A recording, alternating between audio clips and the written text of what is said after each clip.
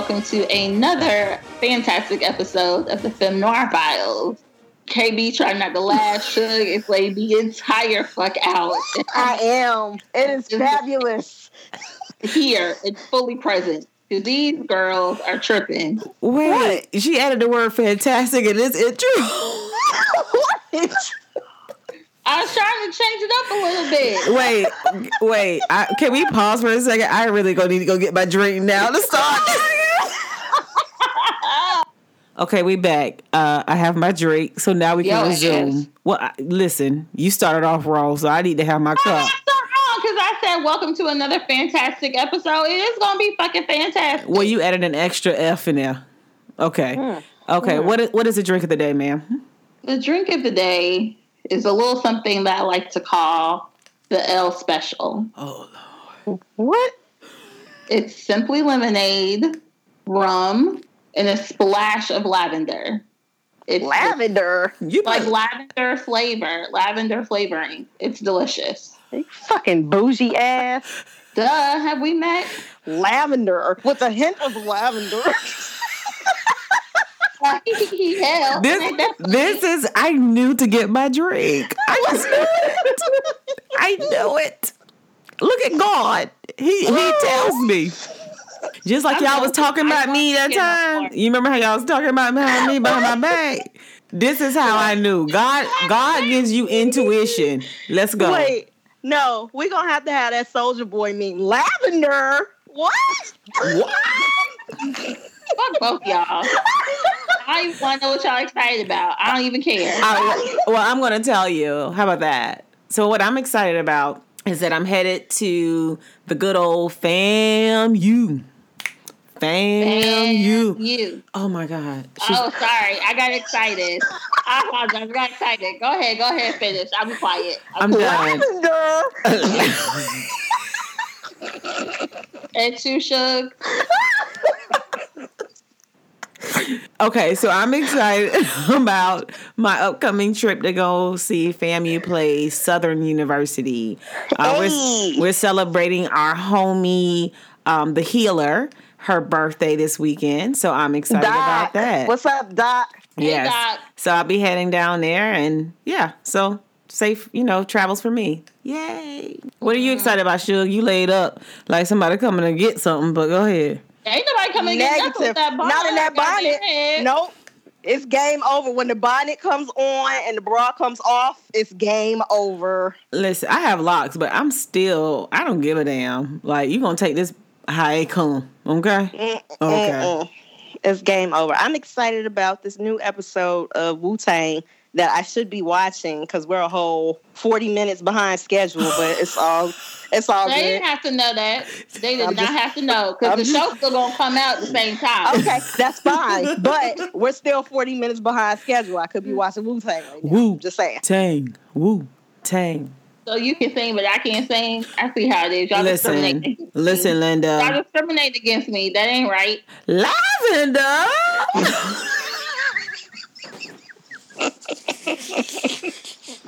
What are you excited about, Elle? Nothing. I quit. Y'all just get me the fuck off.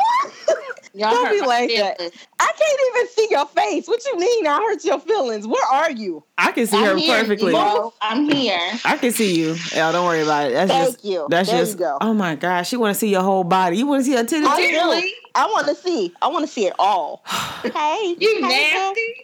Elle, this is your last chance. Are you excited about anything? This is your last chance. Actually, you know what? I am excited because I have officially decided to become an entrepreneur. Hey. So I have a name. I secured my first client. And I actually went to a workshop this past weekend, which was really, really cool. So that's what I'm excited for women entrepreneurs. And it was free. And I got a lot of great information. So I'm super, super excited. Woohoo! Congrats. Yeah. What are we starting? When or what? What are we starting? It's event planning. Okay. That's what's up. And I hope you guys have taken, advantage of Leah Murphy, since we're talking about, moving up and moving on to new, bigger and better things. Absolutely. If you guys haven't heard the last episode, check that out. Yeah, because she's hot. So also, do y'all watch? Well, apparently I think I'm the only one that watches The Real Housewives of Potomac. I watch You are. I watch it. Patanka. Did you? That's what Funky Dineva says. Patanka. Oh, but go ahead. You always calling Funky Dineva. So then you heard that Giselle and Jamal Harrison Bryant have reunited, correct? And they're dating again. Old news. We heard that they was at the Dave Chappelle show. Yes, we talked about that, but we did not know for sure. But she confirmed it in the part 1 of the reunion. But one thing that she said that I thought was super interesting was that they have not been together in 11 years. And 12. She said that 12, my bad. They have not been together in 12 years, and that people are not their mistakes. So she was like, he has grown since then. She has grown since then. So now they're just working on moving forward. So I thought that was pretty cool. Oop, don't do that. I thought I mean, if they can reconcile after 12 years, more power to them, but I kind of just don't care. Okay. Next. Well, I thought it was funny when one of the ladies, I guess, said if there's anybody that can deal with her, it's Jamal. I thought it was funny. Oh yeah, that's what Karen said. Yeah, Karen is shady. Karen was laying the girls out, and I loved it. Okay, I loved it. But anyway, yep. So I also was reading this article on CNN. It kind of caught my eye this week about this Yale grad who goes from Wall Street to homeless in LA. Was he a crackhead? No, he wasn't a crackhead. Well, he does drugs now. And according to his article, well, let me back up. I'm not supposed to laugh. I'm so sorry. Back that all the way up. I don't know if he does drugs now, but his brother said that he had some type of injury a few years back before he became homeless. Painkillers? He got addicted to painkillers. Gotcha. But apparently, like, this dude is from Texas. He went to Yale on a full scholarship. He was a valedictorian of his class. He's a black man. Aww. And he went to Yale, right. And apparently LA has, like, the highest number of homeless people. They got great weather year round. Really? That don't mean shit. I mean, that's why homeless people come to certain areas because of the weather. But then also, LA is really damn expensive too. They ain't paying for shit. They homeless. Yeah. They just need the weather. They can't fucking afford to. They just need the weather to be right. So can I finish about this man? Okay. Thank you. So he used to work on Wall Street. He left Wall Street, moved to California, started his own business. Apparently, he was in the adult film industry for a little bit. Oh. So, and apparently he had partners in this porn industry business, right, in this film industry. So, apparently they had a dispute and were fighting over some things. And by the time they settled their differences, there was no more business. Oh, wow. And right. So, he had no business. He had no income. He eventually lost his house. He was living in his car for a little bit. He eventually lost his car. So now he's homeless. And they also interviewed his brother for the article. And his brother was saying that, he does have the option to go back to Texas and live with their father. But he is saying that he doesn't want to be a burden to anyone and that it's his mess and he has to clean it up. And he is the one he's the only person who can get him out of the situation. Why are you laughing, KB? Why is that funny? I can't say it. I'm sorry. It's not funny, but it's like, I don't get it. His ego must be like super fucking high. Yeah. Like, you have family, you have a support. You know how many people don't have a support system? Like, get the hell out of here. You clearly can't get yourself out the shit. Right. You and your Yale degree. True story. Anyway. Because, bitch, you can go work on it. You can go work at the goddamn McDonald's. Like, I'm just saying. Don't be above shit. So, anytime I hear about somebody who is like down on their luck dealing with painkillers, like I immediately always think of Prince.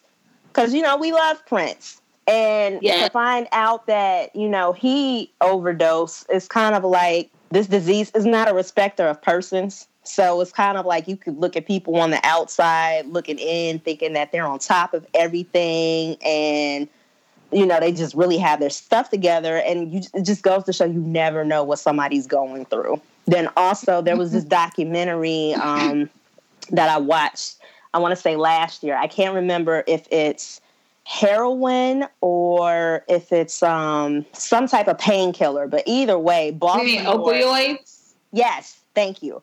Baltimore. Heroin is not a painkiller, ma'am. It's not. What are we doing? It might be killing somebody, Pain. Can I finish? But Go either ahead. way, Baltimore is like the nation's leader, I want to say, in opioids. So just watching all of these people, or even just driving around the city, you can see how drug addiction has really killed like entire neighborhoods in the city. So hopefully he gets his stuff together. But yeah, I'm like KB. Like if you got somebody willing to help you, you better take that. But I know it's probably a part of the sickness too, right? And I think, because a lot of times they just don't even think about really getting that help or whatever because of what they're going through. But can you guys go? Yeah, can you imagine what life would be like for especially people in the Black community had we taken sickness, which is addiction, and treated it like that when the crack epidemic hit? Like the crack epidemic, we were set up to fail because the government traded our neighborhood. They treated it as a criminal kind of situation. But that was very intentional. It was intentional. But my thing is, where would we be today had we treated drug addiction as a sickness from the start? I just wanted to say that, but go ahead. You're right. So also interesting to note before we move on to the next story is that Mr. Pleasant, that's his last name, also has a boyfriend. And someone that he was dating, before he became homeless. And they're still together now. Like, they still live together on the street. That's real love. That's love. I'm not homeless for nobody. No, ma'am. No, ma'am, Pam. Right. So I don't know what happened to his mate. He's not really mentioned that much in the story, but moving on. So we're all very familiar with the college admissions scandal, right? Particularly with Lori Loughlin and Felicity Huffman. Child. Right. I'm a little perturbed. I don't know about y'all. That Felicity Huffman pleaded guilty and only got sentenced to 14 days in a federal prison. Girl, and it's probably going to be somewhere like Med. Yeah, like Dan Barry. She going to be playing tennis. Like Martha Stewart did.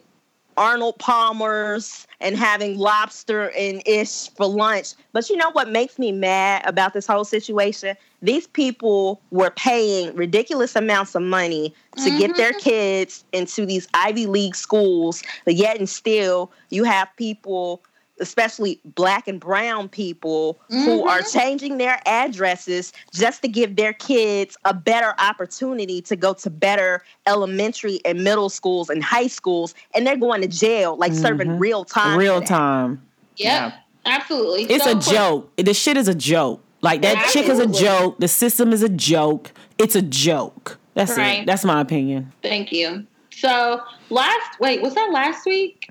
This week, I don't know. My days are running together. So in any event. So yeah, speaking about somebody who else need to go to jail, go ahead. So you all know last week I attended the White House Initiative on HBCU conference. And I have been doing that pretty much for the past 3 or 4 years with my current job. Why are you making that face, Shug? Listen, the only reason why I go is for 2 main reasons. One, so I can network and find potential internship opportunities for my students. Are you gonna add them K's on the end of your words again this week? Probably. We'll see. I hated it. Can we not? Go ahead. Sorry, Sarita. Put some respect on her name. In any event, the second reason. Lavender. I'm so sorry. Fuck y'all, okay? Can't stand y'all. So in any event, the other reason why I go is because my school, at my school where I work, I also host an HBCU summit. So if I can meet presidents, vice presidents, provosts, whatever, and invite them to come to our summit, that's like icing on the cake. So I made a lot of great connections this year. What I was not excited about was 45 being the keynote speaker at the lunch on the last day. I was not excited. And it's funny because my friend and I got there late, we ended up sitting at a table that was super close to the front. and security was there, like all that good stuff. KB, I can't stand your face. So in any event, he came, and in the beginning, I was like, okay, like I like what you're saying. I feel it. And then I sat there and thought about some more. I was like, nah, nigga, I don't like this because you're not telling the truth. Like, you're not, like, this is bullshit right now. And even though, like, yes, HBCUs historically do better under Republican administrations, but not this one. Like, I'm not buying the Kool-Aid. Sorry, I'm not drinking it. Didn't he have y'all, like, waiting a whole hour for his ass to show up, though? Like... He did. And they were playing some random-ass music. The only 2 songs that I knew were one song by Tina Turner and Hey Jude by the Beatles, which I was quietly happy to hear, and I started singing at the table. Oh, we know that was a disaster. So, look. You can. I don't want to. Okay. I don't want to either. Yeah. Sit down and rotate. Proceed. So I thought it was funny that, he was kind of boosting himself. Like, I guess he does that a lot. So you heard him boosting himself up. Yeah. Like, who's going to beat me and saying that these numbers are good, like what he's done for HBCUs. I thought that was hilarious when I was reading this article. Mm-hmm. I also just kind of wondered, like, so he was saying that, he's done all these things and what has actually kind of come underneath him. One of the things he touted was about schools that could not get federal funding because they were a religious institution. So he tried to directly coordinate that back to saying they were unfairly punished by their religious beliefs, and noting that the Justice Department new opinion will apply to 40 HBCUs. From now on, faith-based HBCUs will enjoy equal access through federal support. Now, I'm sure when he did this, he was not thinking about HBCUs. Let's be real clear. So anything that was done was probably not done with HBCUs in mind. I'm not going to believe it. So I just thought that was pretty funny. And I had to ask one of our own politically astute friends to say, can he really kind of make this claim that it's because of him that, black people, period. He was saying how there's a low unemployment rate, which I still think some of that's from Obama. You're not going to tell me otherwise. Mm-hmm. But, what she did clarify, and this is a shout out to KG, funding does come from the Congress, so the president can't necessarily do anything to help HBCUs from his own budget. He can make rules within the Department of Education that can, in turn, help HBCUs. Again, I just don't believe that he had HBCUs in mind.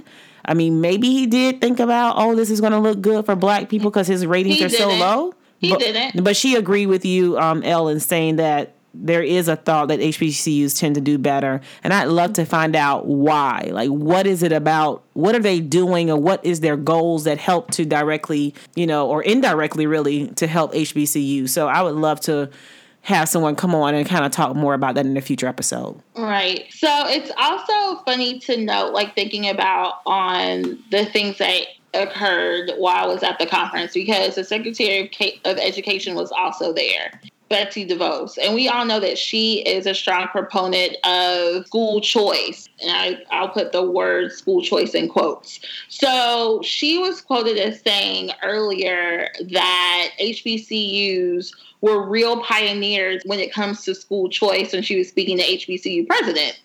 But of course, exactly. Wait, she said they were, like, they wanted, that was a choice? That part. Oh. Not realizing that black people couldn't be educated at the PWIs in this country, lady. Because of segregation. Are you freaking serious? Yes, exactly.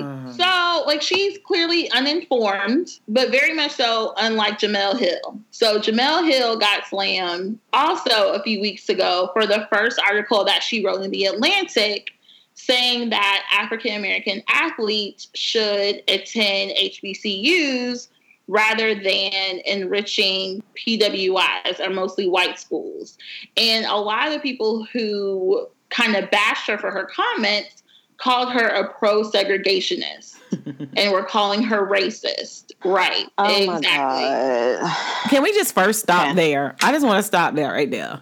So the word racist, they keep throwing this shit out. If you are just simply pushing up your own, not tearing down others, how can you be considered a racist? So when I think about racism, I think about prejudice, discrimination, or even antagonizing another group based on their race. She's not doing that. So why are you calling her a racist? Like, it just doesn't make sense to me. Exactly. They just use this racist word and just go to town with the shit. Like, she's not a racist. And listen, I also think Jemele Hill has, like, copied my comments and my thoughts because I've been saying this shit. Like, I've been saying this shit. Like, we have been run for these white schools for however long and making them money. Yeah, we've been making them money. Like, making them big money. It will take, let me tell you this, it will take a sacrifice. We have won over the years through sacrifice, one group deciding to sacrifice. So there's going to be a group that has to sacrifice themselves almost, right? Because you have to help build that program. So if those elite athletes come to HBCUs, for one, I think that the scouters will find them and still follow. That's one. Now you give the opportunity for money to come into HBCUs because we know the education is there. The education has never been an issue at an HBCU. Okay? Absolutely. Let's be super clear about that. So when you start talking about accreditation, that is a money game. From what I know of it, it's about having enough money to pass these tests and have these stipulations and certain things in place.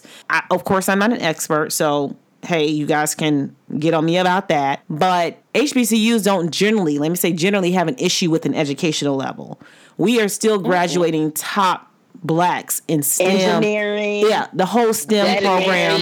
Like, don't play with us, okay? That's just point blank, period. It's going to take a sacrifice from some group of people to say, we can really make a shift.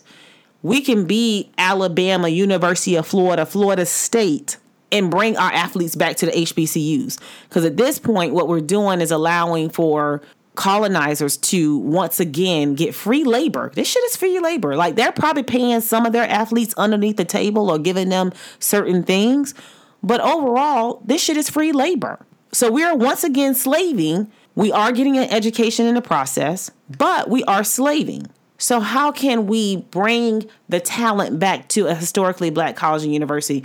I wish someone would make that sacrifice. And I think I make the sacrifice. I don't even think it's a sacrifice, right? Because I think you're getting an excellent education. I'm only paying for an HBCU education for my child. And I've said that on this podcast numerous times. She can go where she wants to go, but what my money will go towards is an HBCU. So I just wish, I love what Jemele Hill said. I think she was in my head. I think she didn't heard me say this before. I'm going to keep saying it. I just kind of wish that we could make this move because it would shift the paradigm of where HBCUs are. Shug, do you have a comment about her article? No, because I didn't read the article. But okay. Thank you for your honesty. What the hell? Listen, I'm just gonna let that go. Let that go. We ain't got the time. Just let that go. No, but so what you gonna comment on? Well, I guess this goes. Shut up. It goes into the discussion about HBCU. So my question that I wanted to ask the both of you is, because all three of us went to a HBCU. Shout out to Florida A&M. Shout out to Florida A&M University, 1887. Whoop, whoop. So, question for you, both of you: what made you decide to go to a HBCU? And second part, what made you decide to attend FAMU in particular? So for me, my parents went to an HBCU. Both my parents went to South Carolina State. My mother got her bachelor's there. My dad got his bachelor's and his master's. And most of my family went to South Carolina State or Savannah State. So I grew up going to states, homecomings, like all that good stuff. I wanted to be a Champagne girl because I thought all schools had Champagne girl. Those are the dancing girls with the band at state. Okay, so I was like, what? A Champagne girl? I thought every HBCU had a Champagne girl, and at 9 years old, I wanted to be one. So for me, I was introduced to HBCUs very young. Honestly, and I always share this story. So maybe I was like 12 or 13, actually probably younger than that. And it was a Saturday afternoon, and this TV show Stomp came on. And it was all members of the Divine Nine, well, except for the Iotas, who stepped and competed. And the Deltas, my mama was a Delta, were from Florida A&M. And I was like, oh, Florida A&M, I've never heard of that school before. And my dad, I grew up in South Carolina, and my dad lives in Florida. So I looked up Florida A&M. I saw it was an HBCU. I saw they had a major I was interested in. And I was like, oh, okay. Like, FAMU is also an option for me, in addition to South Carolina State. Made it to 8th grade, 9th grade. My mom and I are talking about schools. And she said, if you go to South Carolina State, I'll be able to come visit you every weekend. I was like, oh, going to FAM. Like, that was a choice. And she was like, no, I was just kidding. I won't come visit you. I was like, no, we're not taking no chances. Wow. So that's how I ended up at FAM. And it was probably one of the top 3 best choices I ever made in my life. It's like, to this day, I don't regret it. For sure. I came to FAM because my parents actually went to FAM. They actually met at FAM. So my sister and I grew up going to FAMU games. Legacy baby. Yeah. But I had to work for my shit, unlike other groups. But anyway, so... What's that supposed to mean? Shade, not us. I know, not us. People that have to pay for their children to get into these elite schools and colleges. Oh, you petty. I just got that. Okay, my bad. Sorry, I had a blonde moment. My apologies. Lavender. Okay, so moving along. So yes, my parents went to FAMU, and I grew up going to FAMU games. Like, the Classic used to be in Tampa, and anybody that knows the Florida Classic was a big game with us and BCC. And don't tell me they call BCU today. Fuck that, they BCC. That hard. So we grew up going to this game. So I mean, they didn't tell me we had to go to FAM. Like, my sister was going to go to FAM because she was majoring in pharmacy, and I ended up choosing FAMU not just because my parents, but they had an excellent pharmacy program, and I knew that. So I always believe in picking schools based off of the programs, and I knew that they had an excellent pharmacy program, and that's how I ended up at FAMU. How did you end up at FAM? How did you end up there? So, majority of the people in my family ended up going to an HBCU. So my mom went to Alabama A&M. My dad graduated from a PWI, but he went to Bishop State Community College. So that's at HBCU back home. And then my aunts, uncles, so some of everybody, Alabama State, Alabama A&M. Then my cousins went to FAMU. So how I got introduced to FAMU, well, first and foremost, since everybody went to a HBCU and coming up watching A Different World when we were growing up. Yes, that was a good one. I was like, I can't wait to go to college. I was so excited. I want to go to Hillman. Me too. If that shit would have been around, bitch, I would have went. Yeah, hell exactly. Yeah. So that planted the seed. So how I decided on FAM was there was a group of my family and my mom's friends. So they got all of us together when we were in high school and took us on a road trip. We went to a FAMU football game. And at the time I was in the band in high school, and I saw The 100 perform at the halftime show. And I was like, that's it. I'm going to FAM. I wanted to go to Alabama A&M to follow in my mom's footsteps, but the Delta was off the yard, so that was a no-go. And they didn't have my major. So Alabama A&M was out. And then also, I didn't want to stay in state. I didn't want to be one of those people that's just Alabama is all that I know. So ended up applying. I'm from Florida and I stay in Florida. Like, what we trying to say? But you don't live in Florida anymore. So next. So, so I applied to FAMU and I ended up getting a full ride. I only applied to 2 schools. I applied to FAMU and Auburn because my boyfriend at the time went to Auburn. And they gave me a partial. So it was like, I'm going where the money is. And I wanted to go to a HBCU. So that's how I ended up at FAM. Well, I had 75% of my tuition paid because of the Florida Merit Scholarship. Nice. So I had to pay my freshman year, but after that I got a full ride. Oh, look how we worked that money at. Mm-hmm. Amen. That was all God. Damn. Praise Him. Wasn't it? Jesus. One of the things I think we think about when we think about Jamel Hillis and what she's saying and just HBCUs in period, I think we have to give back. And I think that was one of the things the article mentioned, right? About the money that these schools, these PWIs are making. And I mean, we've all kind of gone for grad school to PWIs. I know Elle and I did.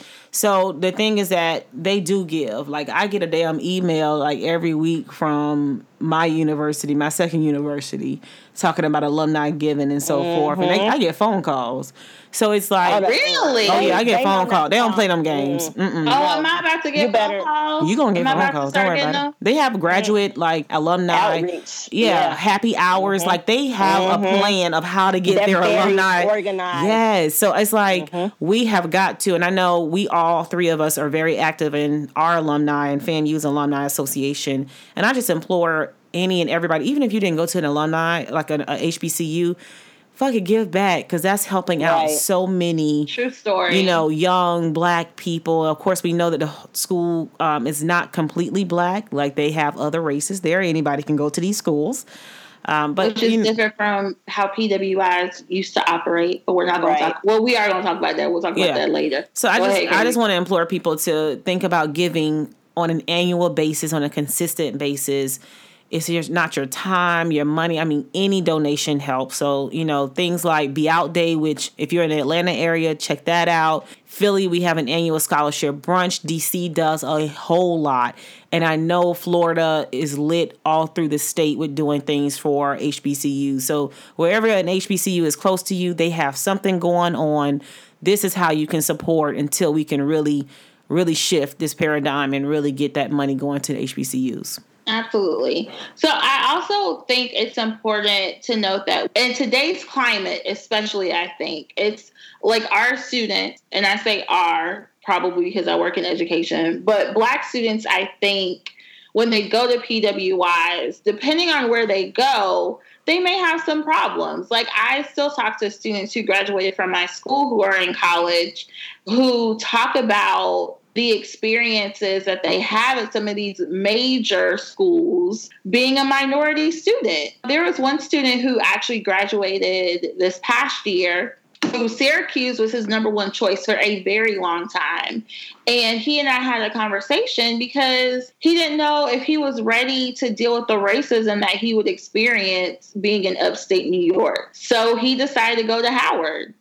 There's another student that I have, KB, you know her, who was at the University of Rochester, and she came back to visit one year, and she was like, oh, Miss Elle, it's fine. Like, the school's fine, but she's like, there's still racist people up there. And it's hard. It can be hard for students, unnecessarily hard. Like, there are already so many things that an 18-year-old who has moved away from home the first time has to deal with, right? Like, being on their own, meeting new people, being responsible, for themselves, and then having to deal with racism, whether it's blatant, or hidden. That's a lot. It can take a toll on you emotionally and may affect how you perform in your classes.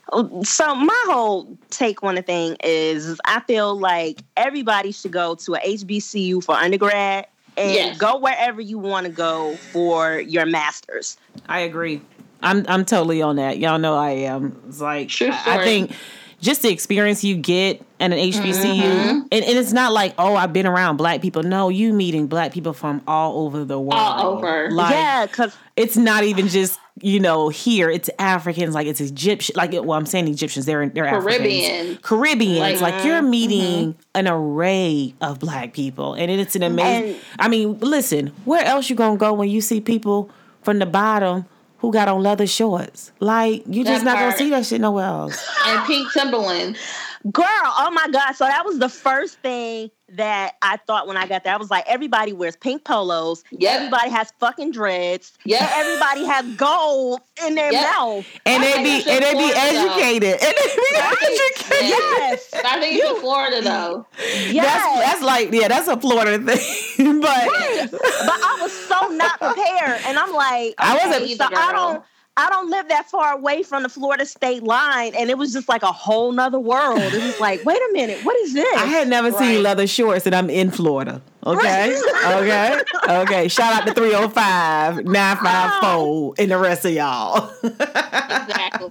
But I mean, it's an amazing experience, and I pray that my daughter wants to get that because, having now going to a PWI, I'm just so glad I went to an HBCU for, my first degree, my doctorate degree. Like, I'm glad because I don't know. I have grown up going to both sides of schools, right? I've gone to predominantly white schools, and I once went to a predominantly black school for 1 year, and then from there on, it was like a mix. It was like a 50-50 situation. But like you guys probably, I was in classes with mostly white people, right? Because you know how they would separate us out. So it was nice to be around different people with different opinions, and you could express yourself. They are so relevant today. Like HBCUs are still relevant, even though we don't have the level of, racism or segregation. I would say really segregation, because we still have a lot of racism, even though we don't have the segregation. There is some segregation. There is. There's depending on where you are. Yeah, as far as like how they cut out lines and put,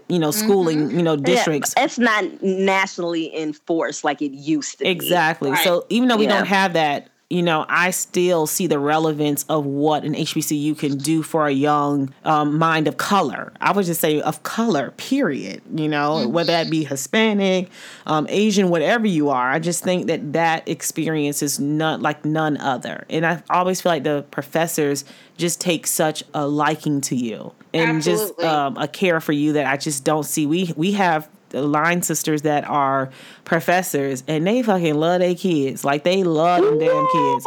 And I mean, shout out to the baby that came to the live podcast because Dr. Brown Pelham sent her. Yes. That's just kind of how it goes, right? And it's just a connection. And even when you leave out an HBCU, man, y'all know we meet other people from other HBCUs, and it's like they fam, right? Like, it's family. It's a reunion. Yeah. It's family, because we already know, even though our experiences may not have been exactly alike, they are similar, and they are still so important, right? So, and I even had this guy, I'll never forget, he worked with me at my first job here in Philly, and he played football at a PWI. That's why he went there, because he wanted to play football. And he would kind of come around us and kind of hang out with us, and you know how our little network here is. And I remember him saying to me one day, man, y'all be having me wish I went to a HBCU. Like, y'all just be so, connected with each other. And I mean, we have people from Tennessee State hanging with us. Like, it just does not matter. You went to an HBCU, so you are, with us. Cool. Like, you cool.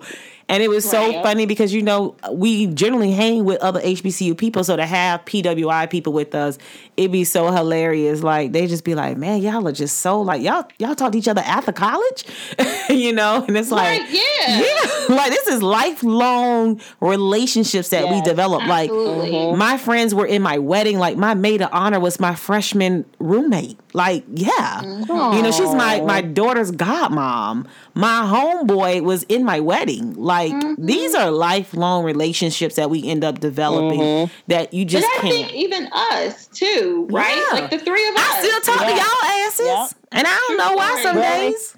Really? Oh. Know what we doing? You don't know why? After damn near 16 years, this how you gonna do it? I'm so sorry. Really? I'm so sorry. So I think it's also the note to KB to what you were saying. I think, not saying that, students who go to PWIs aren't prideful about their school. There are some who definitely are. But I feel like those of us who went to HBCUs, long after we graduate, there's just so much pride and joy that we have in representing our school. And also this week is HBCU week. So myself and my coworkers have been wearing, paraphernalia to work. And of course, I'm the odd man out because everybody and their mama went to goddamn Howard at my school. You know what? I'm going to rock my shirt tomorrow at work. I didn't even think about that. Yeah, hell yeah. So most of my coworkers who went to HBCUs went to Howard. So, of course, they like to rag on me when I wear my FAMU stuff. And, there was one teacher today who kind of, came for me. And I was like, you need to burn that shirt. Because he had on a Howard shirt. He tried to walk past me real slow to make sure I saw him. I was like, oh, do you want me to give you another shirt so you can change? Because you need to burn that one that you got on, sir. But don't let nobody from a PWI come for us. That part. No, you will get jumped. You will get you will get your fucking feelings hurt. You will get your feelings hurt. And even not only the students and the staff at my school know how much I love FAM, But like I was saying, we host an HBCU summit every year. And there was a white teacher last year who helped us. And I encouraged everyone the day of the event to wear a shirt or some type of paraphernalia from their favorite HBCU. And she asked me if I had a shirt that she could borrow because she wanted to represent FAM. And I was just like, oh, that's amazing. Just goes to show you can still support even if you didn't go to the school. But you should still go to the school.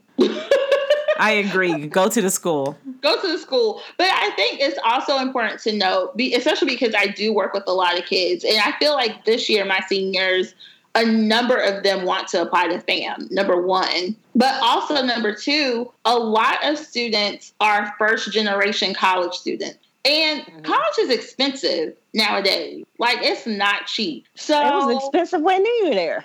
It was expensive, but now it's super expensive. Like, I looked at the tuition at like FAM and I was like, oh, okay. How much is it now? Girl, like $16,000 a year. Yes, girl. Oh. See? So you have a lot of students who are first generation college students. They don't really know anything about school, about paying for it, nothing. So at PWIs, they may not get the support that they need, even if they're admitted.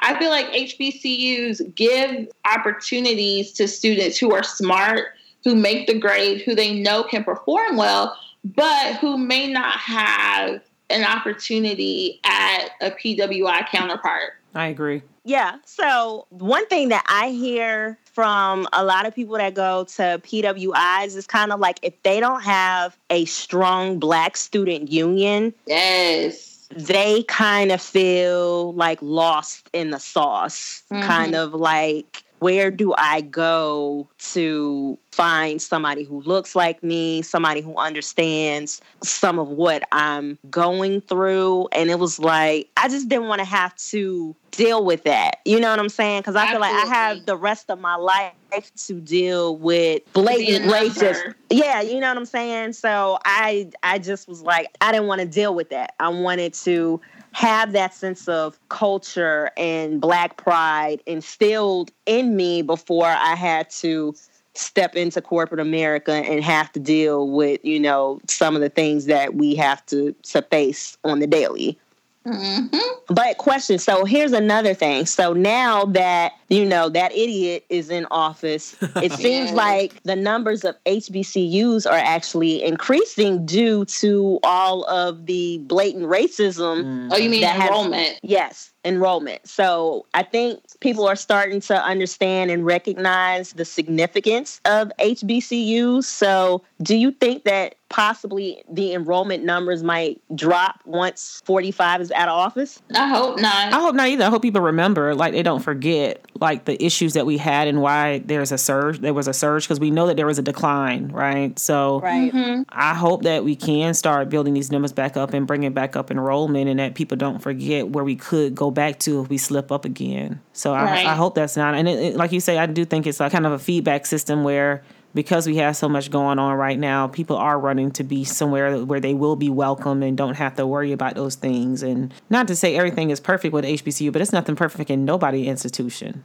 Right. Hello, come on, nobody's institution. Even when y'all talk about, you know, how much it costs to go to a HBCU, I'm not going to tell y'all how much I paid to go to Drexel University. Like, that shit's private. Like, let's not go there. Paid for that. Yeah. My company paid for a portion of it. They stopped like paying for fuckers to go back to school. So I still had to pay out a portion, and then I got a scholarship my last term. So it's like, let's not think like these other schools has got all this, you know, giving all this their money out. Yes, in certain cases, but again, these schools are costly. Taxing. Yeah. And you definitely want, and I think that's something Leah mentioned last week about, you know, understanding why you're going to school and what you're going to school for.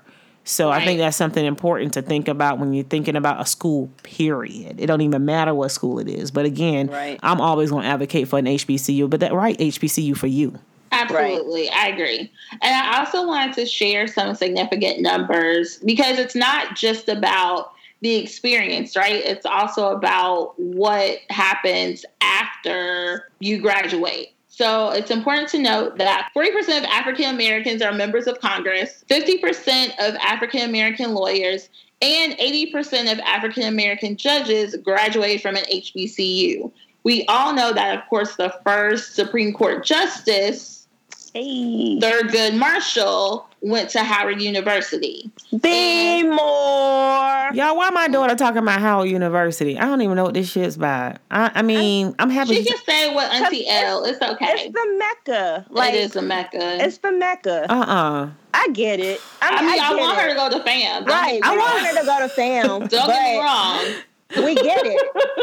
You know, I called the professor there and was like, so if she talking about going here, I need you to look out. Like, of course. And I need to know about this DST line, bitch. Oh, Lord. Oh, God. Don't be that parent. No. I ain't gonna hold no hands. I'm probably gonna be getting her harder than anybody. Oh, my God. You really gonna say it on the podcast? Oh, I'm so wait. We do not condone. We do not condone. Edit that part out, right? clean that up. Have mercy. Goodness gracious. So I think this is a great conversation about HBCUs and irrelevancy, and I hope that this will jog people to really think about what contribution they can make to an HBCU. How do we look at HBCUs? And to really stop thinking that the damn PWIs are so much better than HBCUs. Like, this is not a downgrade to go to a damn HBCU.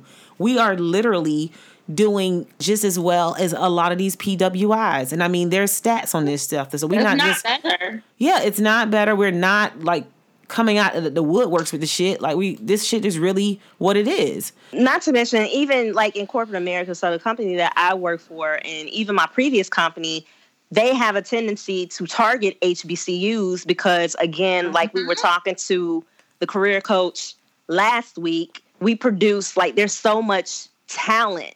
And we check a lot of boxes for these companies, like Black females, Black STEM.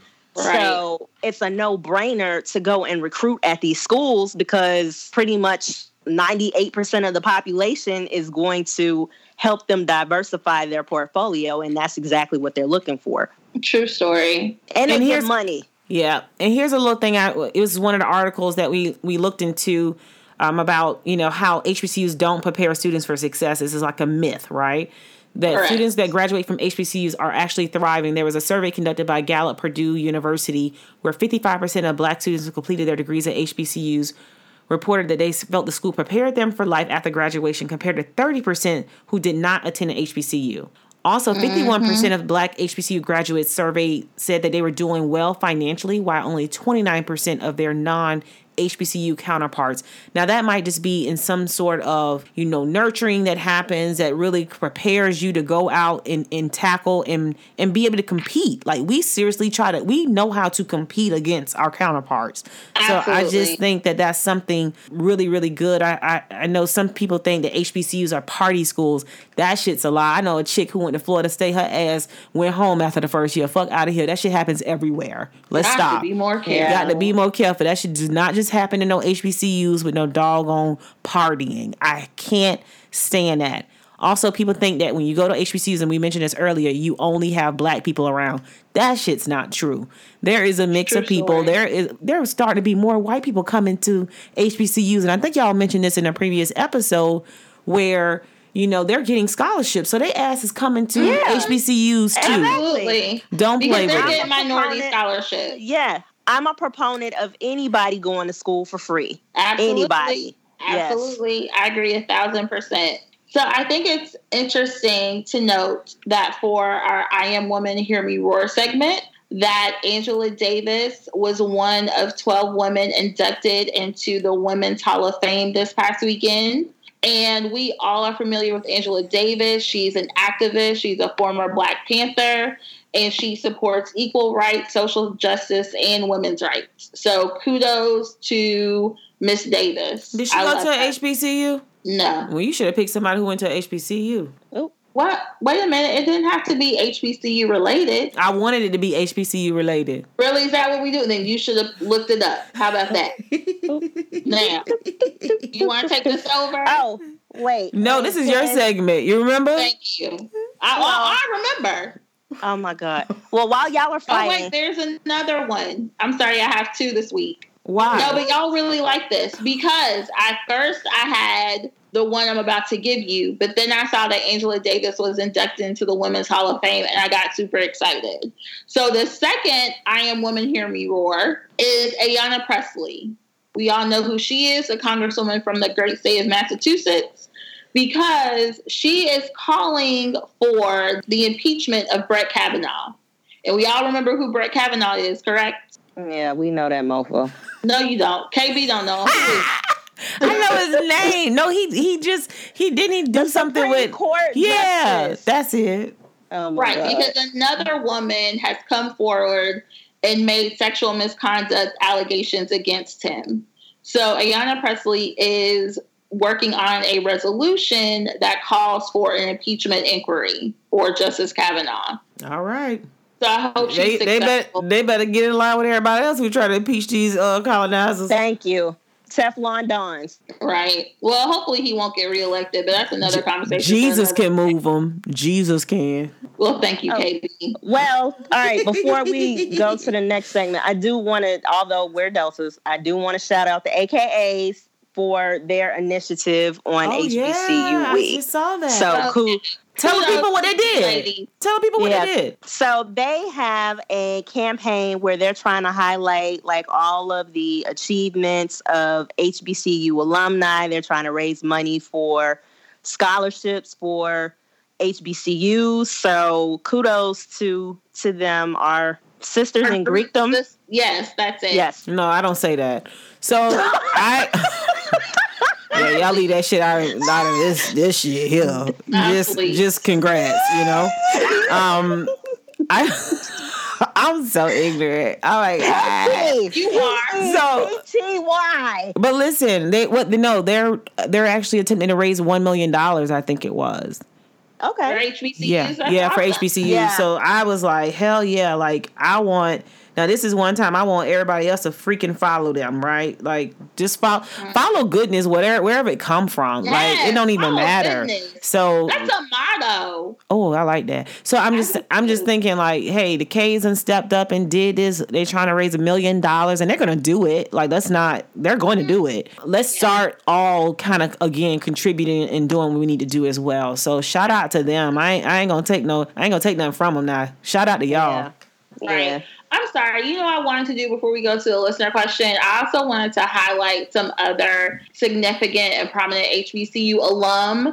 Aside from Thurgood Marshall, I got sidetracked. So my boo, Michael Strahan, of course, Oprah Winfrey, a lifetime joiner, went to an HBCU. And he's doing so much for HBCUs. I'm going to be so sad when he goes off the air. Y'all don't understand how much of a gap that's going to be. Next year. This is his last year. I'm going to be super sad about that because that man has contributed so much to HBCUs, to the black community. I mean, I love listening to his morning show. I have to listen to it on my app now because Philly took shit off the radio. Fuck ass. I was like, he's not on the radio in DC. But you can listen to it on the app, Black America. Oh. Yep, BlackAmerica.web, and then he has his own app called Tom Joyner Morning Show, so you guys can listen to it on the app. I listen to it every morning on my way into work.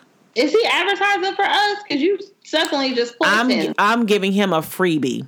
Okay, very well. So, Shug, what's the listener question this week? Okay, so the listener question, hold up, let me make sure I say this correctly. So hey, shut up. So somebody sent in a question, and the question is, what do you do when you're sleeping next to the same person every night, but it feels like you're in a long distance relationship? Leave. They can't leave. They're married and they have kids. So that's not an option. So they need to go to counseling. Yeah, counseling for sure. So I actually just gave this advice to another one of my friends recently where I said, think about when you had really good times. What were y'all doing like at that point? So kind of try to think about the dates that and don't go to dinner. Don't do nothing with no food involved. Don't do the typical stuff. Don't go to the movies. Like if y'all went to doing something like putt-putt golfing, like simple shit, like just think about those days that you were happy. What were you doing? And try to bring those things back. Now, I'm not going to say every time that person's going to be amicable to it and go along with it. But I mean, it's a try that you can attempt to make, and especially if you feel like that person is a stranger, there's distance for some reason, and that might be a way to get that back. And I think I've said this in an earlier episode. Check in. A lot of times we think everything's good. Mm-hmm. You have to ask the question directly. So if you land next to that person in the bed every night, motherfucker, ask. You know what I'm saying? Like, let's not suspect. Let's not, oh my gosh, I know something's different. Ask that question. I just want to check in. Like, how we doing? How do you think we're doing? Here's what I'm thinking. So those are definitely the two things I would definitely say. Check in and just kind of remember what you guys used to do for fun. And start trying to figure out, like, how can I implement some of that stuff? Man, go on Groupon, Living Social. That shit can be cheap if you don't really like their ass. The shit can be cheap. They ain't got to know you had a Groupon to do this little activity. But I think those little things will help bring a smile and just conversation maybe. But counseling for sure. Absolutely. And communication. People don't talk to each other anymore. That goes to what you said, KB, about checking in. But let's talk. Don't be afraid to talk to your spouse. If you can't talk to your spouse, who can you talk to? Somebody else. Oh, God. And that's how you get a divorce. That's what I'm saying. So if y'all aren't talking, please believe they're talking to somebody else. Like, it might not be immediate, but they're talking to somebody and you want it to be you. So before it even gets to that point, have the conversation. But me, okay, it's not a secret. I like sex. So my idea is get a babysitter, drop the kids off with grandma, go to a hotel, y'all role play, whatever. Like do some little, sometimes you just need a good little smash session to smooth that thing on out. I'm just saying. So, But I feel like that would just be temporary. If you don't fix the underlying issue, then it's not going, your marriage not going to last. Right. But everybody, I could talk to you all day long after I have an orgasm. I want to talk to you after I have an orgasm. Listener, please do not follow Suge's advice on this. It ain't it, sis. It ain't it. I'm just saying. She said, I'll talk to you after I fuck you. It ain't it, sis. Don't listen to Suge. Fucking you make it all better. That's a wrap. It's only temporary. It's not permanent. Right. But I agree with y'all that, yes, counseling probably needs to happen. But, have a smash session to break the ice. Break the ice. And if the person doesn't want to go to counseling, I mean, that can happen. Like, let's not, especially if we're talking to some black people, we know how that can kind of go. Don't generalize us. I'm not generalizing. I've said this before. We can't put those stereotypes out.